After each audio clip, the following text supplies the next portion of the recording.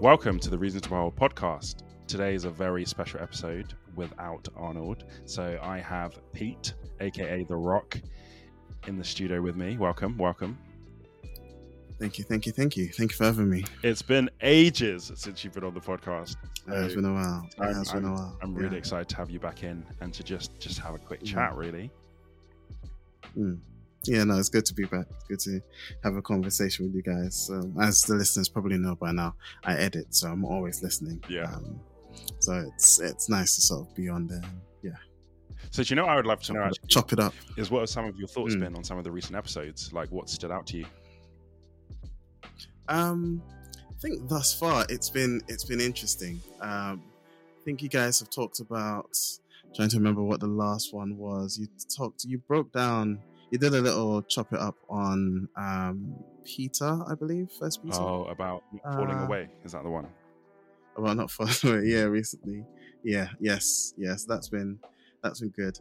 It's consistent with you guys. You both are entrepreneurially minded. Yeah.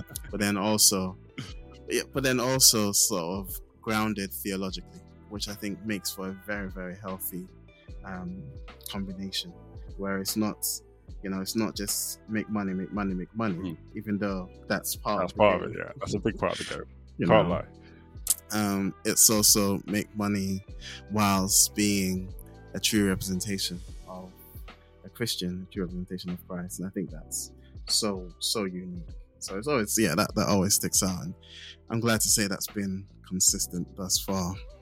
The last one was talking about sort of get going now, like have an idea and get going with it, as don't waste time. So that was challenging, but no, it's good. I think these things are just as challenging for us, to be honest. And I think you're right. The thing of, what good does it profit a man to gain the whole world but to lose his soul? For me, that's always like top of mind in terms of, yes, I absolutely want to get that money, but it's not at all at any cost. I'm not trying to lose my soul in the process, because money can't help you in the life after this one. It does nothing for you. Yeah. But it's weird that you don't get that. Like, the reason for me it sticks out as such a unique thing is, I guess, I'm from the old school African Pentecostal, days, where the prayers for enhance my territory, enlarge my territory, and double blessings, there's all that. But then that doesn't come at the same time as, actually, how are we going to do this? How are we doing this? You guys had an episode talking about, I think Arnold hit you with a question, what's the difference between, I can't remember the numbers, but like a 500,000 dude and then a 50,000 dude. And it's like, one person's trading time, one person's trading value. And like, again, I'm editing these things, so it's like, half the time I want to slap the laptop like, what did this guy just say? What am I doing with my life? Oh my gosh. But it's, you don't get that sort of balance of, yes, enlarge my territory, that's good, but then are you also upskilling? Are you also thinking entrepreneurially? Are you also doing that? You don't get that. You get the fear of poverty and the fear of lack, without the God has given us wisdom and the ability to create wealth. On the other extreme, you have we don't want to do anything entrepreneurial. We don't want to do anything in terms of money. To be holy is to be poor, to be constantly in lack, to have people having to support you, as opposed to God using you to do, and it's hard. So it's good, and I always find it refreshing just seeing that balance that you guys have. That I think is dope. No, I really appreciate that, and I think it's good to hear feedback from someone listening on the outside as well. So I really, really appreciate that. I wanted to ask you a slightly random question. So you recently got an injury, right? Yes. So we I did. Yeah. So for those of you that don't know, we have a Telegram group where we all put in our workouts, hold each other accountable. Say group sounds like it's a nice, happy place. What is it called? The Lion's Den or something like that, right? It's called Lion's Den, and that Lion's is an Den. accurate description. Yeah, people are gunning for each other in this group if you're not putting in your workouts. And it is with love, and it is good, but yeah, oh, absolutely, it's also ruthless. it's biblical. Ruthless. It's based on, what is it? Provoke one another onto good workouts, I think is the verse. Yes, exactly. That's exactly what's happening on a daily basis. So Peter recently posted in there that he sustained an injury. So what I wanted to ask you about is kind of, what have you learned in this time where you've been injured? Because I've seen you've still been trying to do some things and seeing like, how does it feel, how does it not? So I'd love to know, like, what have you learned in terms of being injured in this time?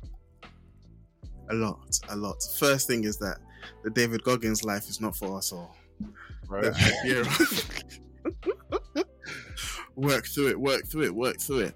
I wouldn't say it's not for us all. I think the mentality remains like uniquely useful, but I think there's a desperate need for wisdom. And so when I injured myself halfway through a workout, right? And I felt the pop. I knew something was wrong. Did I stop working out? No, because why would I stop working out? I need to finish the workout. And that continued for maybe a week of, I'm doing workouts in a compromised position, or in a compromised state. But in my head, it's just, I don't want to quit. I don't want to stop. It's just that I'm just hurt a little bit. It's fine. It'll go away. And then it didn't. And then I got told that I've actually torn something. I've torn like my meniscus. So it's actually more significant. And then I researched it a little bit and said, okay, yeah, the symptoms are the same. The solution is absolute rest, elevation, icing. And there is risk of surgery, even though most people don't. If it's torn enough, you can.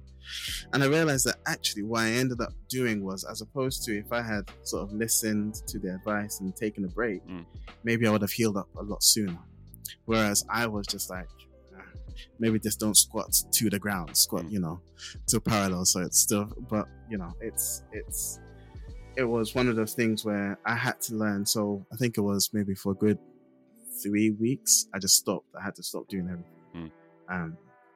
And then I actually noticed that it's healing up. I noticed that I'm getting more movement back. I'm able to do it. I was like, okay, cool. Now that I'm sort of back, I was cleared, I think yesterday or the day before, to go back to training. Now that I am even going back, I've still got to take my time. And it's not so much weakness to not be doing, performing at 100%, but rather wisdom to build back up to it.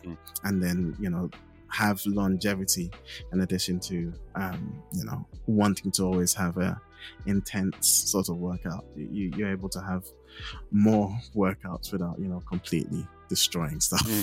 And I think even like with the David Goggins thing, what I remember of him talking about was more like running through soreness, as opposed to like you're actually injured. Your knee is actually torn.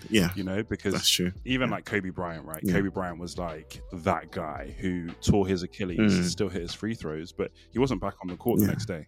Like he had to do his rehab. So I do wonder about like how far do we take that kind of mentality when actually like my knee is torn. Like I need to rehab. I might need surgery. Like it's a very different mindset. And what else have you learned kind of through that time as you've been going through your recovery? The patience, the importance of recovery, of resting, and how much that helps. But then also I've developed a deeper appreciation for what training actually does give me, what it does afford me.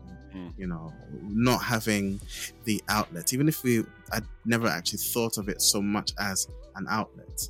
Not having the outlet sort of reminds me or makes me appreciate, actually this was really useful. The feeling you have after a workout, the feeling of accomplishment, the way it sets up the rest of the day, all of those things were sort of contrasted with suddenly not having that, still having the same pressures, still having the same stresses at work. And it's like, okay, this was actually a really good thing. So I've definitely learned about the appreciation of that more. And also just how important our knees are. No one ever trains knees. Knees of a toe guy, who's someone I've been paying attention to now, he does, but no one ever focuses on that. And actually, once you don't have it, you realize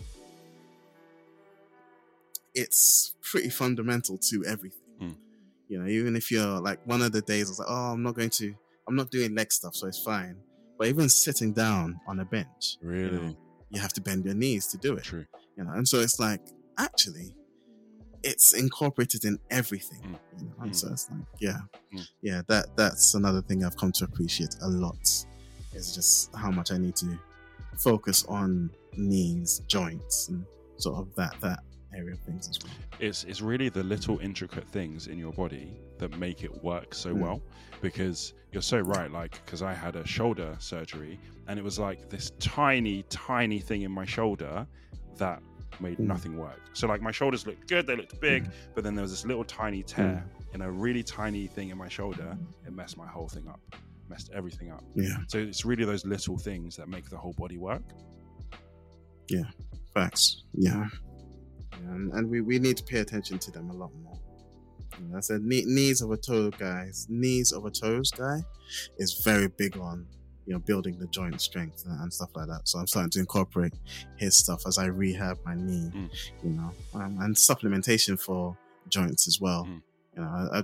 I wasn't paying attention to, you try and get your protein in, you try and get your macros, but now I really thinks about the connective tissue and sort of fueling that as well. So that's been useful. I do wonder about, how that parallels, because when we think about like the church as the body, how does that parallel over? Because I feel like, we talk about, not everybody's a hand and not everybody's an eye, but like in the body, there are also going to be ligaments. There are going to be things that join things together that aren't even seen. So how do you actually take care of those things, strengthen those things? Because they're so important. They're the things that you wouldn't think about until you don't have it. No, I think absolutely. You think about stuff like, even when someone walks into a church and, for instance, not necessarily the hospitality team, but the person sitting next to them, how they react to them, how we treat strangers just in general, and not the people that are visible from the front of the pulpit or that have a specific role to do so, but those that are just next door to the person.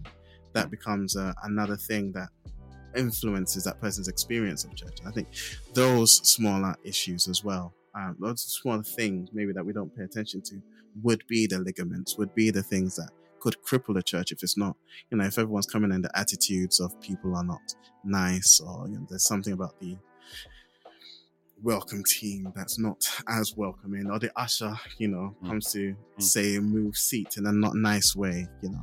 Some of those things I think can be crippling. And then you've got more significant things like everyone should be studying the Bible. It's not just the pastor, it's not just the teacher. Everyone should have appreciation. Stuff like that, I think, ends up being maybe the parallel for those ligaments and stuff that also need to be taken care of.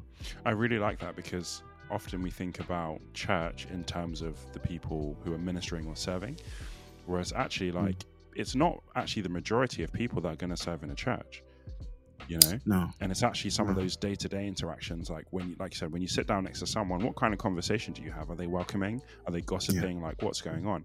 I never really thought of that as kind of, because that makes up most of the body in a way. Like, majority of people are not going to be serving or in ministry, so it's like, actually those are some of the most important parts. And what you said about things like, is everyone reading their Bible? Like, everybody reading and applying their Bible is what's going to impact how people turn up in some of those more random day-to-day interactions. Absolutely. Yeah. I think, funnily enough, like I tend to lead Bible study at my church and in the church before, actually. And one of my biggest things was, like, don't just come to Bible study thinking, what are you going to take away? But recognizing that you've got something to bring and the different perspectives. Like we had a conversation once at church about the vision, the church vision. And, by God's grace, we had a presence of mind, the leaders had a presence of mind to sort of not just ask the prominent people, the people that at everyone church knows are them. more active and stuff. Everyone knows them, but ask some of the other people. And there were things that we hadn't even considered, stuff like disability access. It should probably be more front of mind for most people, but we hadn't thought, and someone's heart is on disabled people, is able to bring that, and all of a sudden we have such a much fuller approach to how we do church and stuff. So absolutely, I think everyone, maybe the church has failed to do this, but everyone is important. Everyone, not just the pastors, not just the preachers, not just the guys ministering, but actually everyone in the church is part of the body. You know what? And has something to contribute to it. I think you're right, though. I think in some ways the church has failed, and I think because if you look at the rise of like celebrity pastors, right, that's like a massive contributing factor to people. I feel like as humans, we just consume more, right? We're not coming to contribute, we're coming to consume. And whether that's in church or even at work or even things like social media, where 90% of people aren't actually contributing, they're just consuming, they're liking, they're doing that. And I feel like the church, we have some of that because, like you said, not everybody is bringing something, or they don't feel like it's their place to bring something. But actually it's like everyone has a supply, and like it's different like when there's certain people in the room, even when you preach, for example, because there are people that almost like draw that out of you because they're engaging, their faith is there, they're pulling stuff out of you. When people aren't engaged, it's very different, you know, it's very different. No, that's so true. And I think this was one of the things like Francis Chan hinted at, sort of leaving the mega church and wanting to go into a smaller one, because I mean, and part of it is you belong to a mega 200,000 church. It's like, well, I'm a drop in the ocean. What am I going to bring? You know, and it's so easy to just fall through the cracks. So I think no diss to mega churches. That's for the Black Swiss fans. To be honest though, I think everything has its place. So when I first moved to London, I was at Hillsong and I loved it. I thrived there, like I grew there.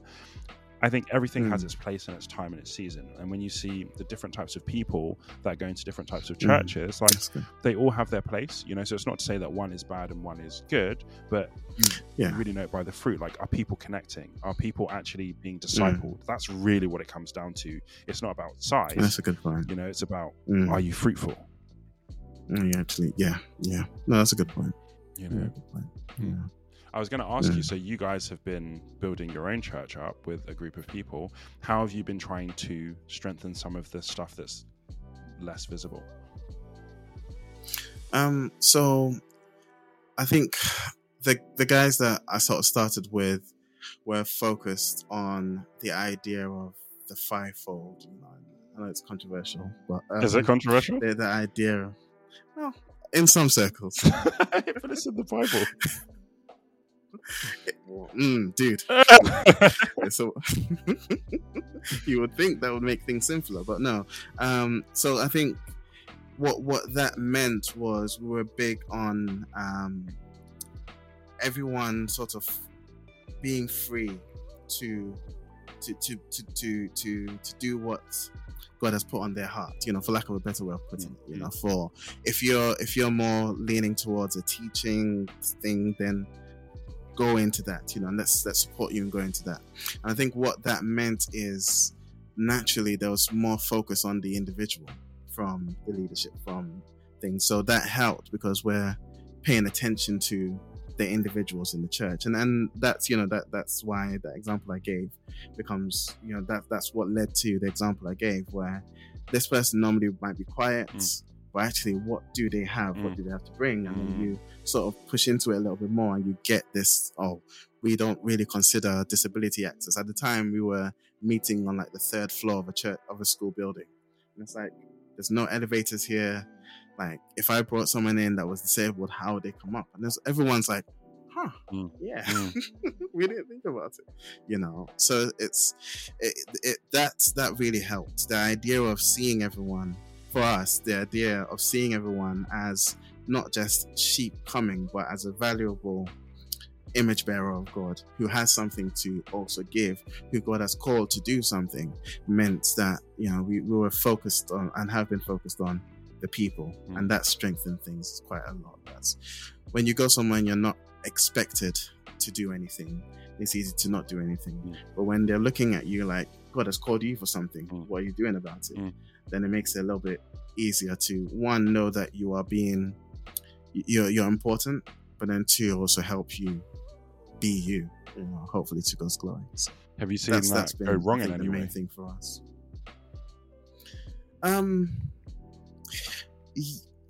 Not wrong, but the instances I can think of is that also is expressed in different ways.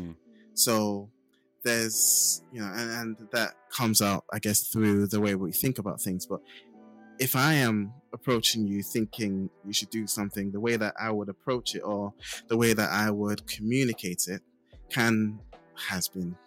I've been told can seem cold and rather to the point. And it's like, well, I don't know what you want to do. Give you a hug before I tell you to get off your backside,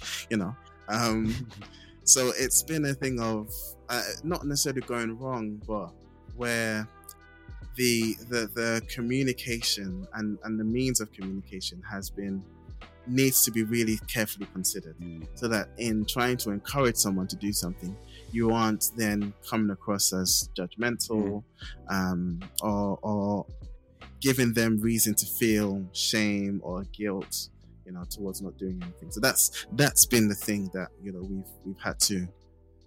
we've had instances where we need to work on, and we need to maybe you go and speak to that person because you're more pastoral in your approach and have a better way of getting to the person as opposed to, well, you said you were going to do this, you haven't done it, what's wrong? How do we fix it? I was like, oh, you're taking it personal, you don't care about it. It's like, clearly I do. Otherwise I wouldn't be here.